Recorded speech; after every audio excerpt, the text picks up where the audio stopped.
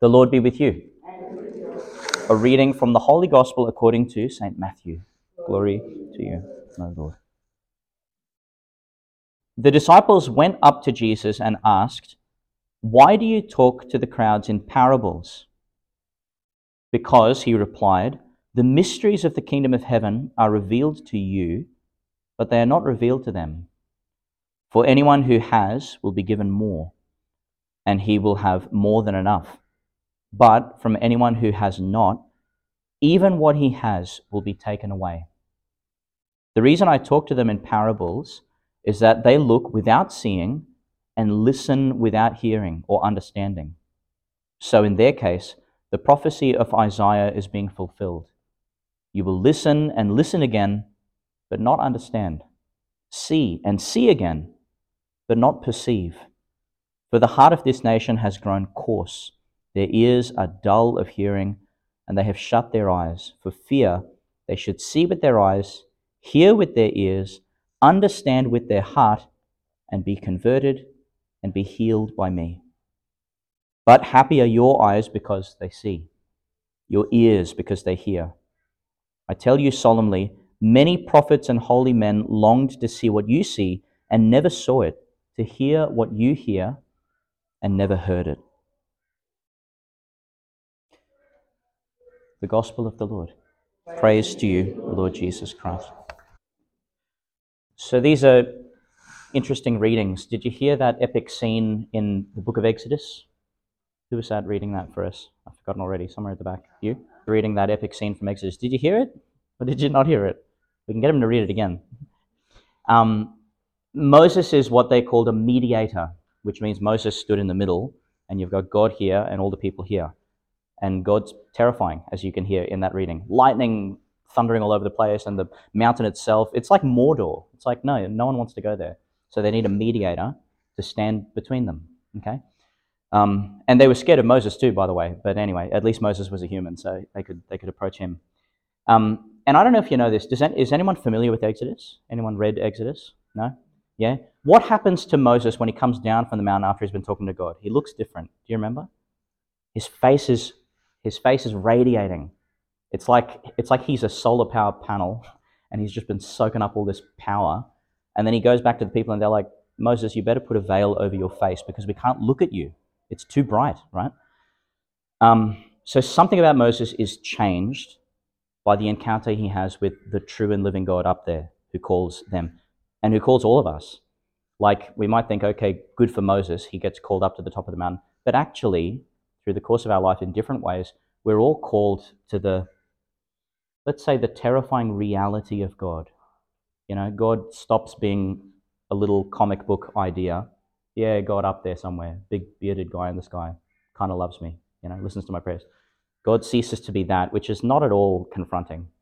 And God comes to be someone that actually looks at us face to face, which was always the case, by the way, but we suddenly become a bit disillusioned to it.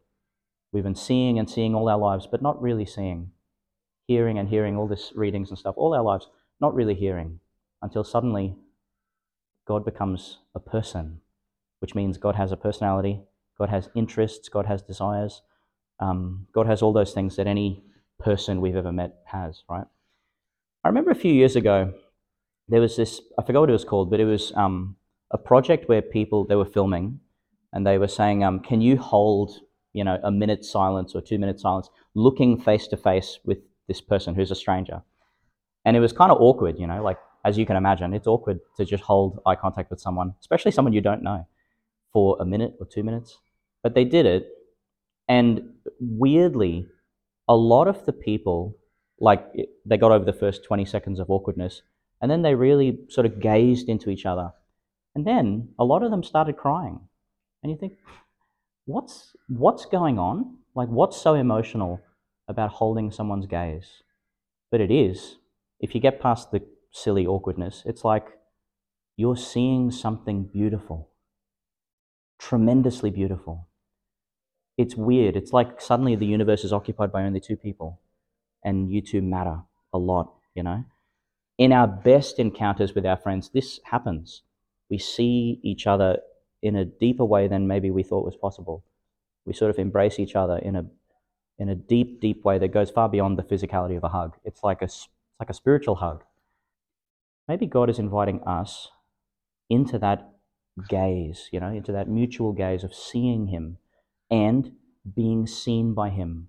Here's another random Facebook thing that I saw. That was one of them. The other one was, did anyone see, I think it was called the invisibility prank. Did anyone see that prank?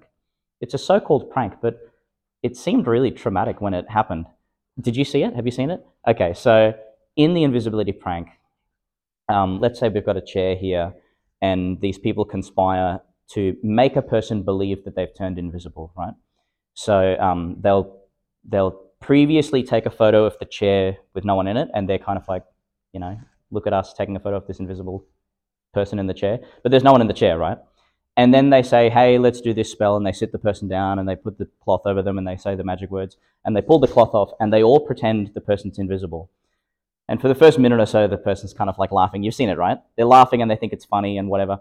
But then they say, let's take a selfie, and they take it, and they say, whoa, look, there's no one there. And everyone's like looking at it, and the so-called invisible person gets up and looks, and you can see this existential horror that they think, where am I? Like, am I anywhere anymore? Am I nowhere?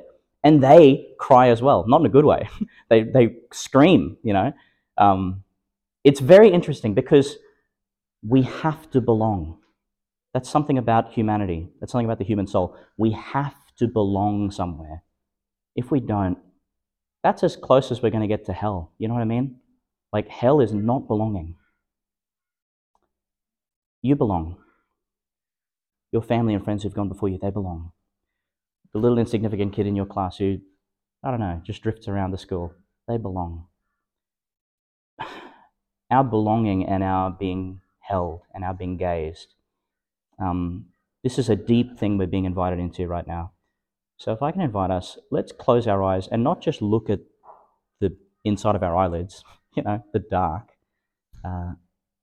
Shrouded in darkness is one who knows you more than you could ever know yourself, who loves you more than you could ever love yourself, who desires you and calls you more profoundly than anything in this world could evoke your desires or call you.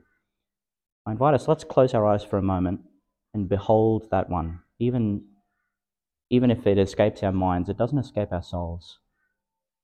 That one speaks to us and listens to us. So let's enter into conversation with him.